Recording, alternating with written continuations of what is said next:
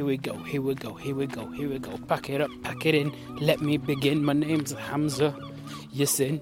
Bubble on a toilet and trouble and maybe 6'2" and your eyes are blue. But if you mess with me, out. Yeah.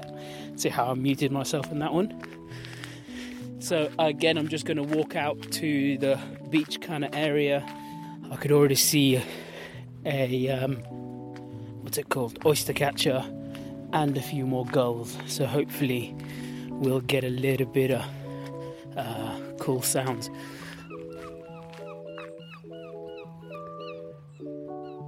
Welcome to Get Birding, a guide to bird watching and home to stories about birds. Supported by Swarovski Optic and Zurich Insurance.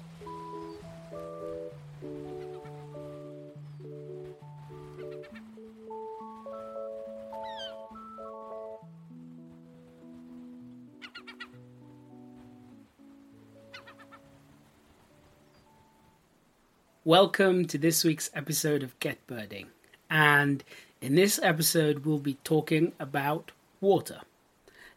As some of you might know now, I live by the sea, and that allows me to have a variety of birds right in front of my doorstep. But one thing that I haven't really touched upon too much is the little lochin that's right in front of the house. This lochin is brackish, which means it's half seawater, half freshwater. That mix of the two waters makes it such an important place for wildlife. At the moment, if I look out now, I've got widgeon and teal just sitting there feeding and they go to sleep. But at every time of the year, there's something different on that lochin. You can get some birds that solely live in freshwater and others that live solely on seawater. But when you have that mixture between fresh water and seawater, you have this unique habitat, and each season it brings a different character to the lochin. There's always the grey heron that kind of patrols the loch, and the otters that come in. Now, when the otters do arrive onto the lochin, it's normally a mum trying to teach its baby how to fish. The lochin's only about 2 foot deep, which is perfect for a young otter learning how to fish. And it's a little bit like having fish in a barrel. Now, you don't have to have a lochin to see birds. You can get birds in your local ponds. You can get birds on a bird bath. Even in a puddle in the middle of the city, birds will be attracted to it. So you don't have to look too far.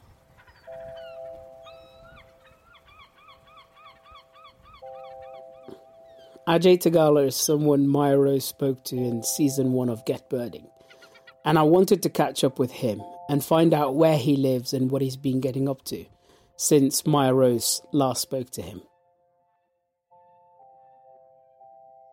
I live in a small village in the middle of nowhere, really, out in the Cambridgeshire Fens, and we're several miles from the next village. It's a flat landscape. It's the Fens. There's not many trees around, but there are some little wooded areas, and there's a lot of wetland areas and wide open skies. And it's a great place for birds. It's a great place for wetland birds, lots of wildfowl, ducks, geese and swans. So there are birds on the move all the time, and they keep us company in what's a very windy place. There's not much shelter, so the wind does rip through, and it can be quite bleak in the winter. But you get the most wonderful sunsets, the most wonderful skies, and it's lovely and quiet, but with friendly people and great wildlife to keep it entertaining. I work as a ranger at a place called Wicken Fen, which is actually the oldest nature reserve in the UK. Since 1899, it's been protected for wildlife. And I'm delighted to be out there in all seasons, seeing the changing wildlife and doing my bit to help protect it. I've been working there, I've been working as a ranger now for 10 years, actually, a decade in conservation, which is really nice. So in the winter time, we do some scrub clearance, habitat management. We don't do anything like that in the summer because that's the bird nesting period. So we do sometimes have to reduce tree cover in order to let wildflowers come through and the associated insects with them, and in turn the birds that feed on the insects. So it all feeds in. So and working with volunteer parties as well to achieve more. And also engaging with visitors as well. That's a big part, whether it be school groups, families, specialist interest groups, anybody coming for a walk. We're there to make sure the paths are mown and accessible for them, but also to give them some information and welcome them and give them some pointers as to where to go, what to see, and what the Fen's all about, what wildlife reserves can offer. And it's about looking for wildlife, but also just that space and that calm, walking and listening and maybe not hearing much traffic.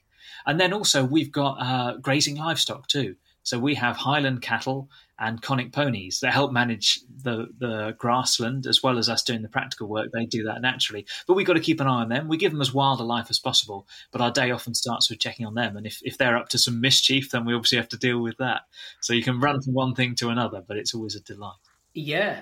Who inspired you to do this? Because for me, it was like Attenborough, for sure, and Steve Owen, crikey, g'day, mate. And you see him rolling around, wrestling a crocodile. Those two absolutely inspired me. Who is it for you? Who does it for you? Do you know, maybe it's a bit uncool, but Bill Oddie was really big when I was... not many other people my age were watching Bill Oddie, I guess. They were watching The Simpsons or something or whatever. I was watching like Bill Oddie Goes Wild. And he just seemed like this great bloke that just seemed like somebody who could live next door to me and was out, having fun, seeing birds and appreciating them. And I thought, yeah, I've got a beard now. Maybe that's subconscious. I don't know. Really bloke out with birds. And it got a sense of humour as well. And I like that you meet a lot of serious people and that's brilliant. But I think, take the wildlife seriously, but don't take yourself too seriously. Have fun, have a joke. Because, you've got to have good humour when you're out looking for birds or any wildlife because, as you know, you're not always going to see what you want. So you've got to have a laugh and you've got to make the most of what you can get because it doesn't always go to plan. I see you on TV. You are of a gentleman of colour. Do you think you being on TV is important? And do you think it's beneficial for young people to be seeing people who are Black, Asian on TV, and especially in stuff that is nature-led TV or documentaries? I absolutely do, because I really strongly believe that wildlife and the outdoors is for everyone. And so I think it really is important that whatever background anybody has, that they feel that they're welcome and that they're not excluded. And so, I do feel very strongly that it's good to have a great representation of different people from different backgrounds talking about their passion for wildlife, because then people that they may not know anybody like themselves that enjoy it, and then they see someone on TV and think, well, they're passionate about it, they love it. I feel more empowered to explore that myself. So definitely, I think we need role models from all backgrounds. And indeed, a lot of people that work on nature reserves do fit a certain demographic. But actually, what I've noticed in the last year or so, during the lockdown, people that live nearby to where I was working at Wicken Fen, they were coming out and enjoying their wild local space because they didn't have anywhere else to go. And suddenly we were seeing a whole range of different people enjoying the countryside that perhaps hadn't really experienced it before. So actually, in a strange way, the last couple of years, I've seen a more diverse group of people out in the countryside. And I'm really excited to see that and really pleased to see that.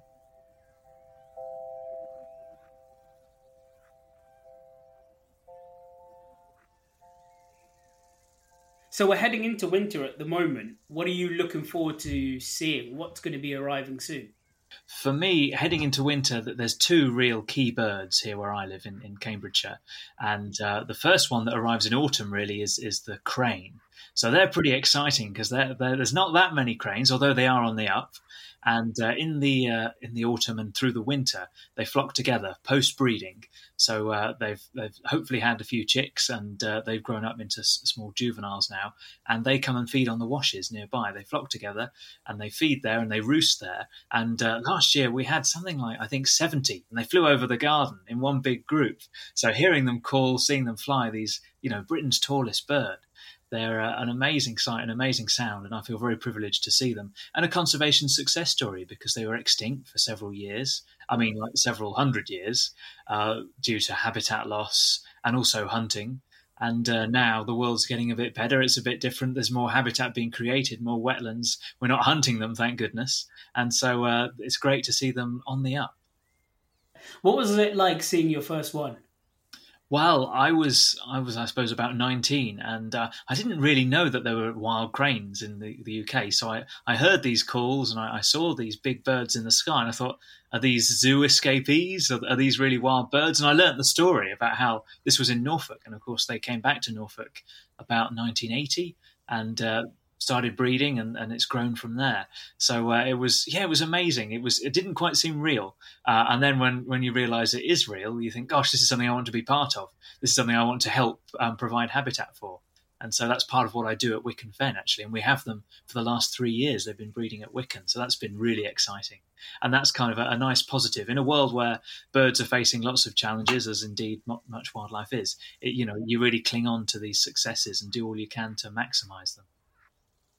So is it only 3 years that they've been at Wicken Fen for you? That's right, yeah. So they've been back in the UK for now 40 years, and then they made it into Cambridgeshire, I think, about 12 years ago. And so these are birds from Europe that have come over and settled, and the population's grown. A bit like little egrets, really, I suppose, how they kind of spread from mainland Europe and decided, they spread from mainland Europe and started to breed and have success and become resident in the UK. And now they're back here. What was their demise? What made them extinct as such? Well, the records are a bit patchy because this is going back to sort of, I suppose, the reign of Henry VIII, the 16th century. So it was a mixture between, definitely there was a lot of drainage of wetlands for agriculture, and that's been a continuing theme ever since. So loss of that habitat, because they rely on nesting in wet areas. They nest surrounded by water because that protects them from mammalian predators, protects them from animals that might come, foxes, badgers, etc. Being surrounded by water, that gives them that safety, and surrounded by reeds as well. They're very secretive birds. So loss of that habitat, that's crucial, but also, hunting as well. I think they tasted good because I think there's some lists from royal feasts of, X number of cranes were eaten at this feast. So sadly, they were eaten. So that led to them disappearing. When too many are taken and they lose their habitat, they just dwindle and they disappeared for several hundred years, sadly. And there's a few kind of crane nerds, shall we call them lovingly, that really know their stuff and follow individual birds because they have slightly different appearances. Some individuals have more black on them or more white. They're slightly darker, slightly lighter, slightly distinctive markings. And so there's a wonderful guy, Norman Sills, and he's got like a book of all the cranes in East Anglia.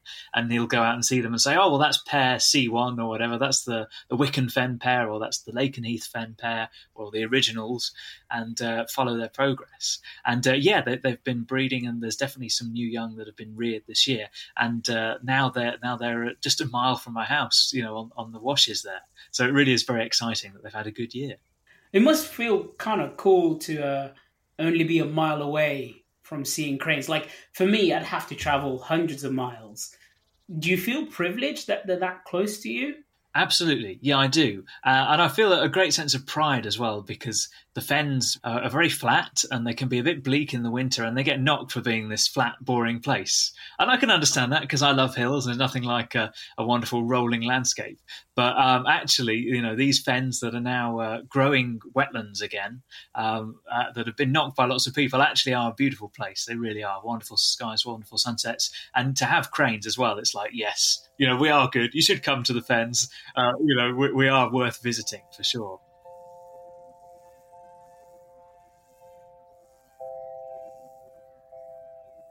What's it like in winter? Because you're just describing it slightly bleak, but there must be something else that kind of, keeps it ticking, keeps it kind of cool in the middle of winter. Yeah, for me, again, it's a wonderful bird species that comes, and they come from Iceland where they breed in the summer, and that's the hooper swans. So they come to different parts of the UK, but there's a stronghold in the fens, and they come and they feed on sugar beet tops, potatoes and wheat, the crops, because we're a very agricultural area around here. And they come here and they spend the winter. there's a place, Welney, just around the corner from me, and that's a place where they feed them, and you can go there and get great views of them. But as well as being at Welney where they're fed, they go and feed themselves around various fields, and they move around throughout the winter. And last winter, they were in the field next to my house for a few weeks until they'd exhausted that and they moved on. So for me now, it's really exciting thinking, where are the Hooper swans going to appear? How close are they going to be to home? And that magic, again, like the cranes, that magic sight and sound of them flying over, calling. And, with a wonderful sunset as well, it just kind of takes your breath away. And that really, that gets me through the winter. That's what I look forward to. Why do they migrate and our mute swan, our swan that you'd normally see on a local pond, doesn't migrate, but this particular one does? Well, it's because these are actually wild swans. And although the mute swans that we have in the UK are naturalised, they were introduced. I think it's a little bit uncertain, but probably around the Norman times or maybe even the Roman times. So going back a long time. But they were introduced here. So they weren't completely wild. They've become naturalised. Whereas the Hooper swans and indeed the Bewick swans as well, these are the wild swans that breed up in the Arctic areas. And then they migrate in the winter to here where there's a more ready-full supply of food to sustain them through the winter. So they have more of a wild lifestyle, and they kind of, they migrate between two areas. Yeah. Why don't they stay in the Arctic? So if they breed there, I would classify them as an Arctic bird. Same as some of the stuff that comes to us in the summertime, I classify them as us if they breed with us. Why do they have to come to us? So you're saying like a swallow you'd classify as a British bird because although it spends the winter in Africa, it breeds here?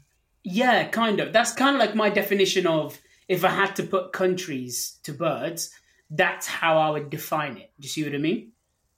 Yeah, well, that's good because it's like their nationality, if you like, when they're born, when they're hatched. If they hatch in England as a swallow in England, that's British. If it's hatching in the Arctic, a swan or a goose, then that makes sense. I totally get that. Yeah, but like I said, it's about survival for them because in the Arctic, the winters are a lot harsher than here, and so the food supply just really isn't available. So although they're adapted to breeding their young, to raising their young there, and perhaps being white as well, blending in with snow for camouflage as well, that's an advantage to them breeding there. But they've adapted to head south where it's a little bit warmer in the winter to find that food, to give them a better chance of survival. And to give their young a greater chance of surviving. But they're still struggling. They're still in decline, sadly. But, they face various challenges. But it's a pleasure to see them and to help them as much as we can. Yeah, I bet. What else are you looking forward to for winter?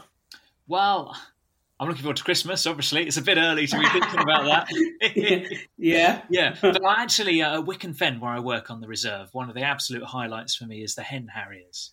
Because they come and roost, and short-eared owls as well. So short-eared owls come from mainland Europe, and the hen harriers come from further north, and they spend the winter on Wicken Fen. And you can't always guarantee they're going to be there every night at a set time, but sometimes you can almost set your clock by it. And so I'm looking forward to seeing these wonderful birds that really excite me. That's pretty cool. I wouldn't have thought that hen harriers would come to Wicken Fen to kind of roost. Do you know what I mean? Especially in the winter. I would have thought they'd be out in the moors somewhere, hiding out the way there. Well, they hide out the way in the reed beds here we've got. So they hide in the safety of the reeds at night because they're tall. They're surrounded by a bit of water or quite a lot of water sometimes, depending on the weather and the reeds. And they get the safety there. So they come down to feed and to be safe in our fenland environment. And I guess years ago, we had like the Montagu's harrier as well that bred here. So harriers have bred, and marsh harriers indeed are resident here. And so they behave a bit like marsh harriers. They're in the same habitat as the marsh harriers. They're cousins, if you like, and they're occupying the same reed beds as them. I've got one more question, and I kind of ask all my guests this. Can you give me a cool scientific fact about birds? It could be anything. A cool scientific fact about birds? Yeah. Okay. Let's have a think. Caught you out. That's a good one. Yeah. This might be one you've had before, but it's a favourite one of mine, especially when talking to children, is owls. For example, barn owls. They'll rear a brood of as many chicks as they can, but if food is scarce and they can't feed them all, then the smallest one will get fed to its brothers and sisters. So, yeah, if you're the smallest owl chick, watch out. You don't want to get eaten by your siblings.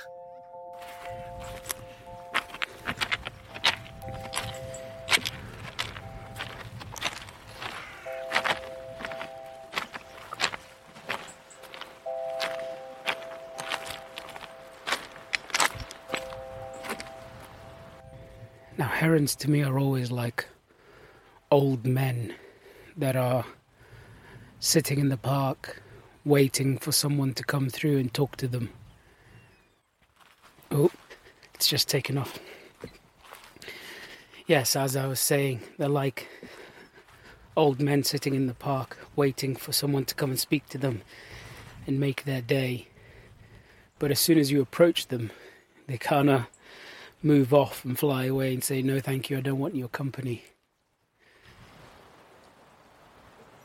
The heron's gone and sat up at the top of a little knoll at the moment, and it's probably 25 meters away from me, just sitting there checking me out.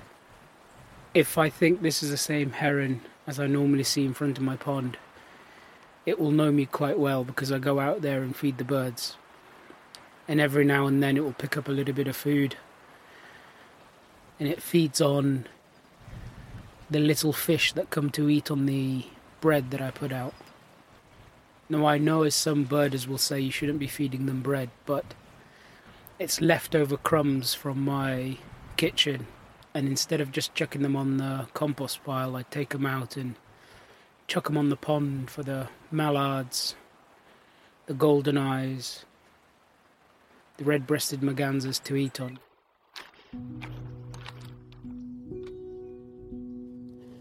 I've always wanted to know more about terns, and there's no better place to go than Blakeney Point on the North Norfolk coast. I spoke to Duncan Halpin, who's the ranger there, and he works for the National Trust.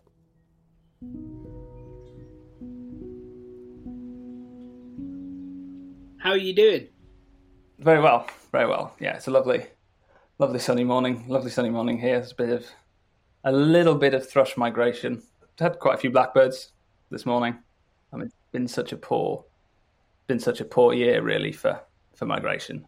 Constant westerly winds. It's not had the big numbers of stuff that you might expect, but just overnight there seemed to be a little bit of thrush movement. So had a few blackbirds and redwings this morning, which is nice. Where are you at the moment? I am on Blakeney Point. I'm in the lifeboat house. Wow. It's comfortable. Yeah. Do you like it? Yeah, I love it. I mean, this place is amazing. It's like, one of the best spots in Britain. Just supremely beautiful piece of coastline, and then I've got this big blue shed to live in. Can't really be beaten. I mean, it's not very busy this time of year. A few people walking up the beach, see the seals. Everyone's gone in the evening. What kind of seals do you have there? Grey seals.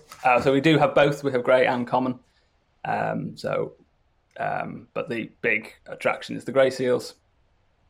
They're coming up to their pupping time now. So over the winter, we're going to expect about somewhere in the region of 4,000 pups to be born out here. Amazing.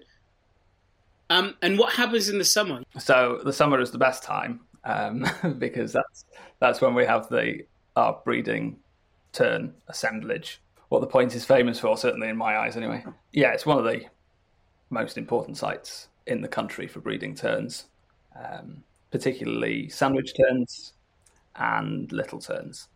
So this year we had 3,134 pairs of sandwich tern breed, about 1,000 chicks, probably more than that. It's quite difficult to estimate or get a good handle on the numbers of chicks once they start moving around. And we also had 217 pairs of little tern. That's about 15% of the UK population. They didn't do quite as well. So most of the colony failed at the beginning of July. partly or mostly to the presence of a short-eared owl. Okay. We can't really be certain. It's really difficult to, like, none of our trail cameras picked anything up. But yeah, the nests sort of started to seem to fail as they hatched, and there was also this short-eared owl hanging around and it's partially the predation of, like, say, chicks, but also the disturbance they cause as well. If you've got a short-eared owl hunting, say, all night, then all the adults will be off the nests and not brooding the chicks. Yeah, okay. Do you have a problem with predators there? And do you do any predator control at all? So in terms of general tern management, predation is one of the big pressures they have. And so we have problems with rats and gulls, and then also foxes as well. Thankfully, we had a fox-free year this year. We manage predation in various ways, so we have sort of positive measures, if you like. So we use chick shelters. So they're basically sort of like little teepees, made of like two slats of wood nailed together in a triangle and then placed on the ground near nests, so that the young chicks can, run underneath them if there is an aerial predator around. Yeah. For little terns, that's very often kestrels. We do diversionary feeding of the kestrels. Okay. So we put up a couple of tables and spend the summer tossing frozen mice and chicks onto them, so that they don't eat the little terns, which does work well. It is an effective method of keeping kestrels away from tern colonies. How important is the site for terns? So incredibly. As I said, this year we had about 15% of the UK little tern population. We had 3,000 sandwich tern pairs, which I'm going to put it together with a colony further along the coast, which is also owned by the National Trust. Scalt Head, it's managed by Natural England. And between us, we had 7,000 pairs of sandwich tern, and that's about 50% of the UK population. The Norfolk coast is, incredibly important for terns, particularly sandwich terns and little terns. And it's incredibly important that it's protected. Those with such huge numbers, we're not talking a handful of terns that would disappear if everyone was allowed to, come and bring their dog and picnic in the colonies, etc. It's a really big proportion of the UK population. And then when we're talking about sandwich terns, that's a big proportion of the Europe-wide population as well.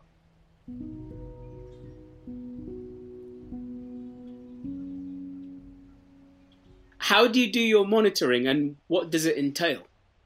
So the main two things we do are the counting of the nests and counting of the chicks.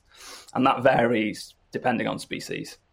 Our sandwich tern counts, we use pasta. It sounds really weird, but we count out and then we walk through the colony and we'll put a piece of pasta into each nest.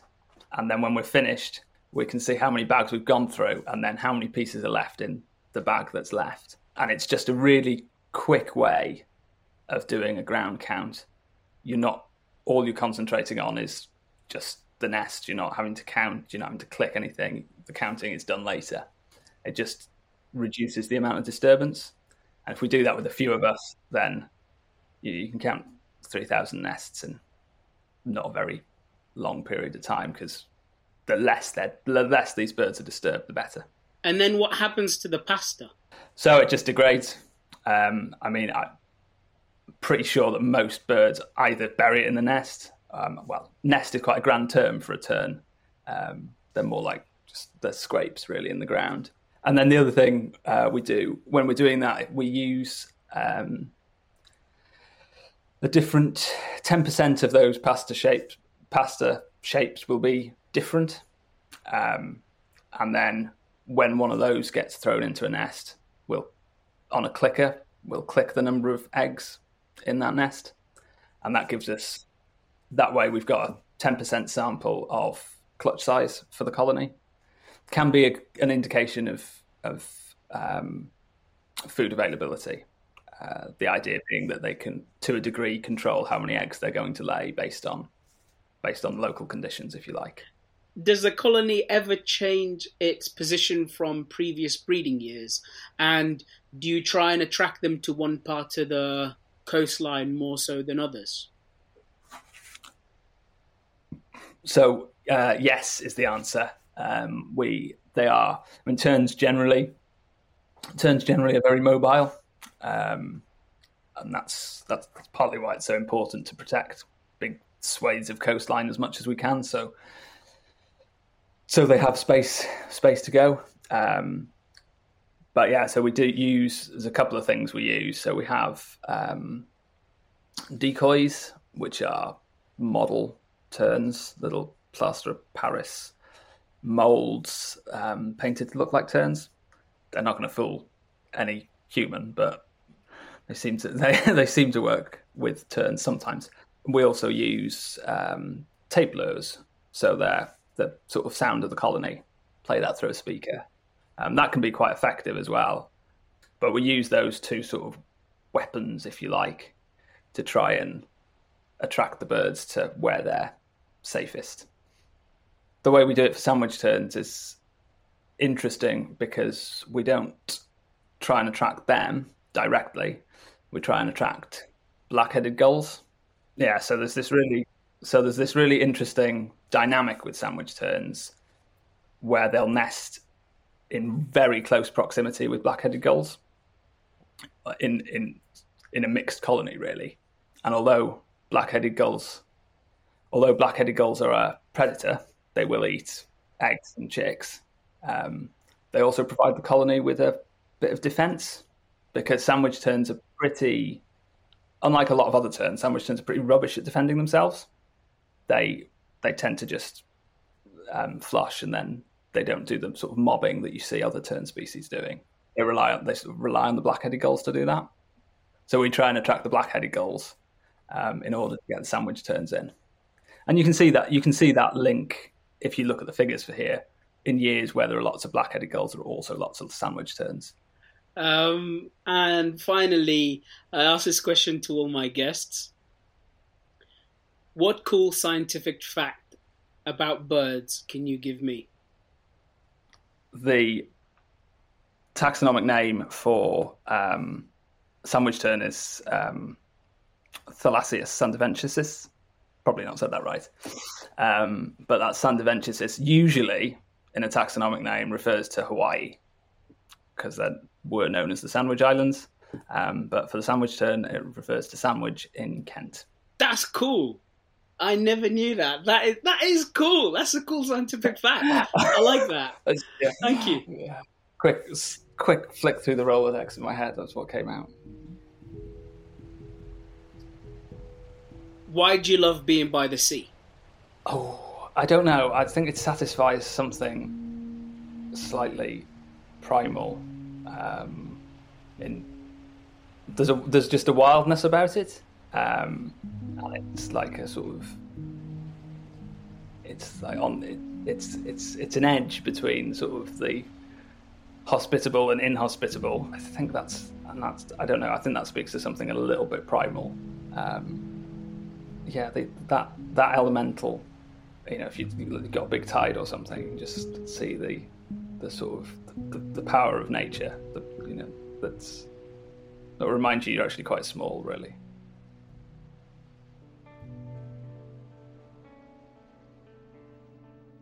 In the last series, we had a lot of musical guests, and I know you guys have been missing it, so we've decided to bring them back.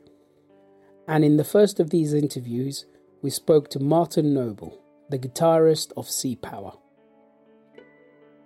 Hi, I'm Martin Noble, and I play guitar in the band Sea Power, and we've been going for about 20 years now. Since we started, we've moved away from each other, and we have two members who live on the northern tip of the Isle of Skye, and they get all the best wildlife experiences. And then there's three of the band, including me, who live on the south coast, The band were previously known as British Sea Power. We changed our name this year, in fact. I won't go too deeply into it, but it was just something that was bugging us for a while. We didn't want to be tied to a country. We're kind of a bit more international in our outlook. And yeah, we've done about 8 albums now. We've got a new one coming out next year. We've done a few soundtracks. One to a sort of 30s film called Man of Arran, which is just about the life on the Irish island of Arran, and the life, how they lived it back there, which was very, very basic. They had no soil there. They used to put seaweed down the crevices and grow potatoes from that and eat lots of birds, capture basking sharks to use for oil and for the meat. Doing the soundtrack to that was amazing. That was a really sort of pastoral, low-key kind of thing for us. Normally we're a bit more indie rock, a bit loud and in your face normally.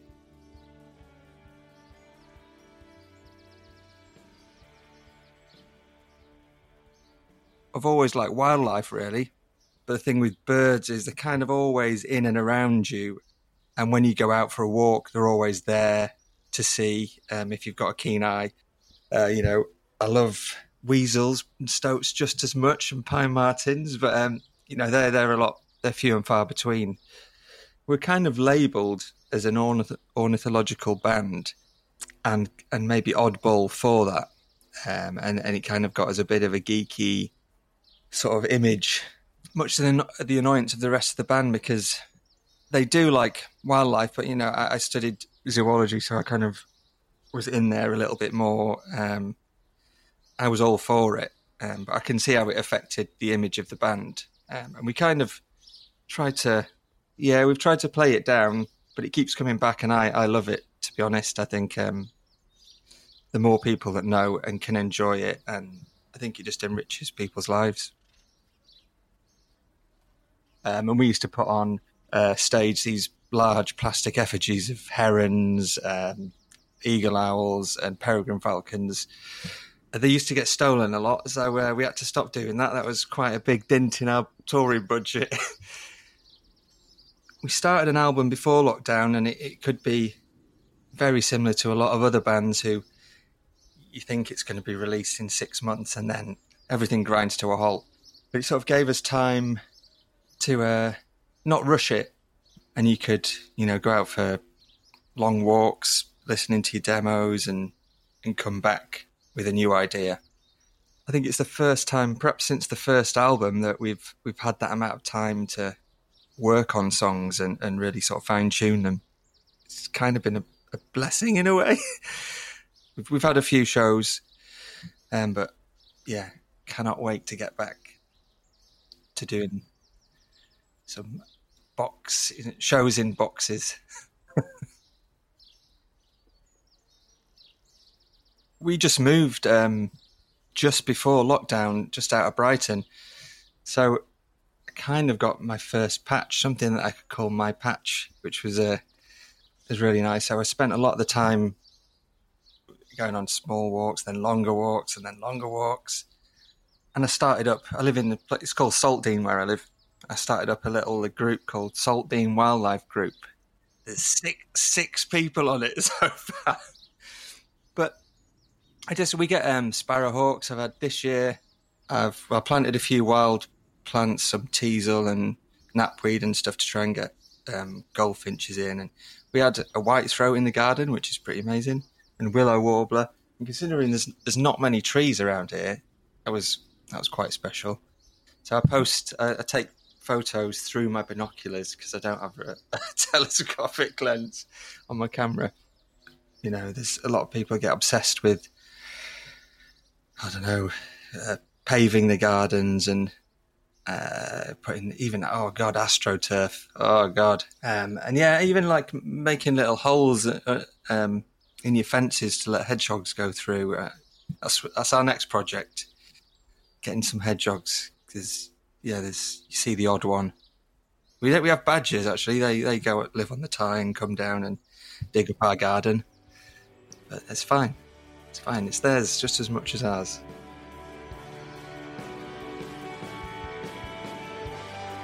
Touring generally involves going to urban places. There's sort of black boxes, there's lots of noise, and you kind of gradually pine for the outdoors, and you really miss nature. So it kind of builds up a desire being on tour.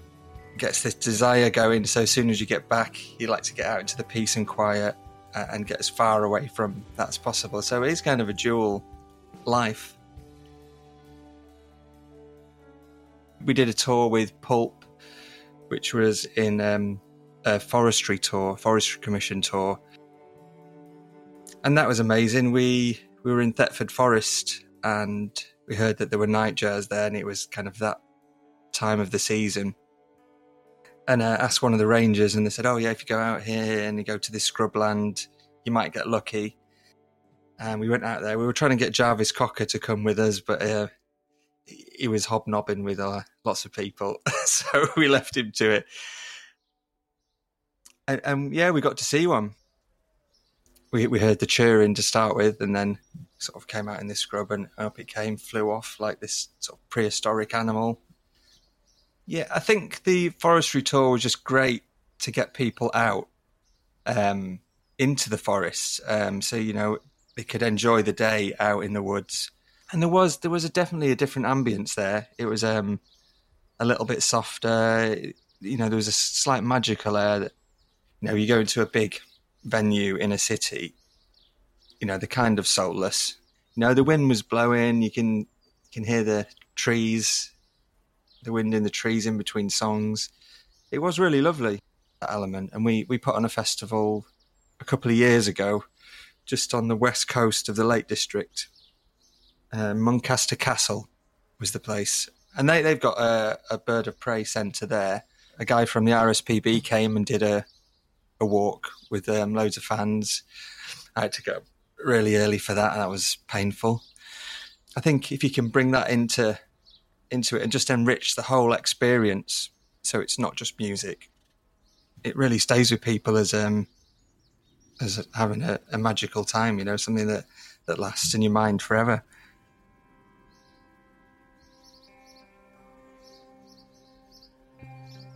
The countryside and the rural environment is in a lot of our songs, maybe not in a massively obvious way, but there are 3 of the band who are from the Lake District, and that always seeps in. And we have an instrumental called The Great Skewer.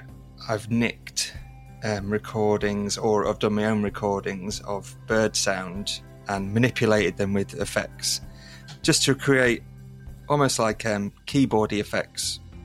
Like, when herringulls are all having a big scream together, and it sort of reaches a cacophony, and you put loads of delay on that. And so where a song, I think in the song Waving Flags, there's a peak in the song, and underneath all that is all these herringulls. And you can't really tell it's herringulls, but they're there, and they really help.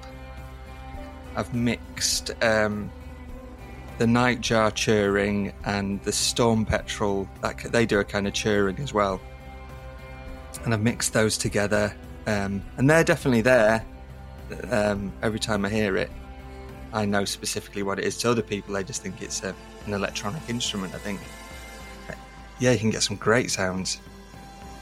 There's loads of starlings around where I live, and it's incredible the noises that they make. I was going to break them all down.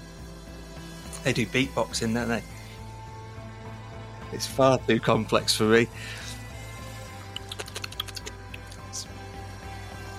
And I think wildlife and the natural world sets a bar of quality, and when you experience it in a way, it gets the dopamine going, or gives you a feeling of grandeur. That's the bar that you need to get your music to, I find.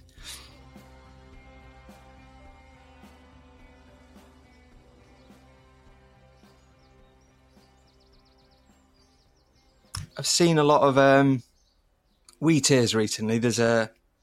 Just by me, there's a bit of the South Downs that runs to the cliffs called Telscombe Tye.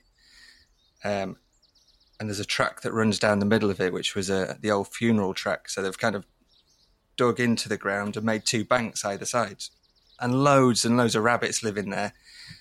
But every year, wheatears come and sort of breed in the unused rabbit holes. So you get quite a lot of them, and they sort of appear at different parts of the funeral track each year, whether there's rabbits in them or not. I kind of weirdly identify with them. I don't know why. But yeah, they're kind of on their own or in little groups and a little bit aloof, but sometimes they can be quite confiding. They can just be sat there really close to you. And yeah, I can't tell you why, but it's so mystical.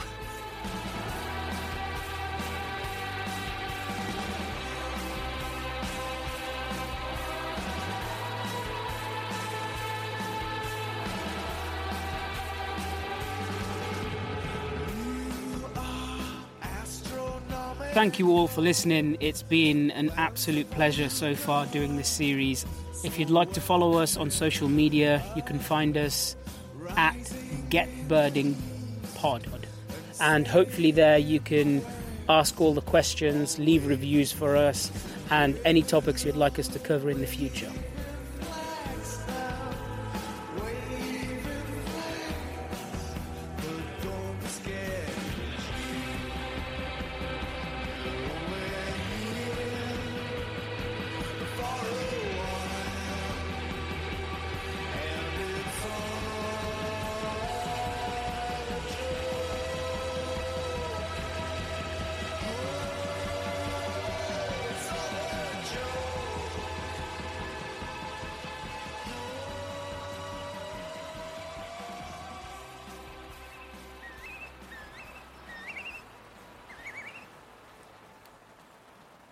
The curlew is flying across the bay, calling, and it's changed positions, but it's come from a field behind the house where they're doing a little bit of work and construction. And I think one of those guys might have flushed it and it's come to seek shelter on the shore here. And as soon as it lands, it becomes camouflaged. It blends in so well with its surroundings. And it's only when it moves that you can actually pick it up and see its silhouette and see that long, gorgeous beak that's bent ever so gently with the tip of it just about pointing towards the ground.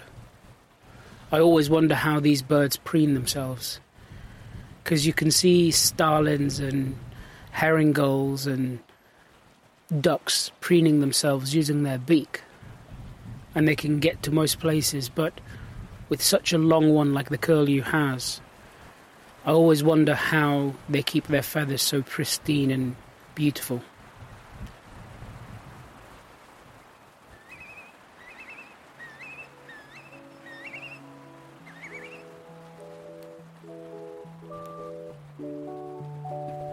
Get Birding is sponsored by birding optic specialist Swarovski Optic and Zurich Insurance, insuring conservation groups across the UK.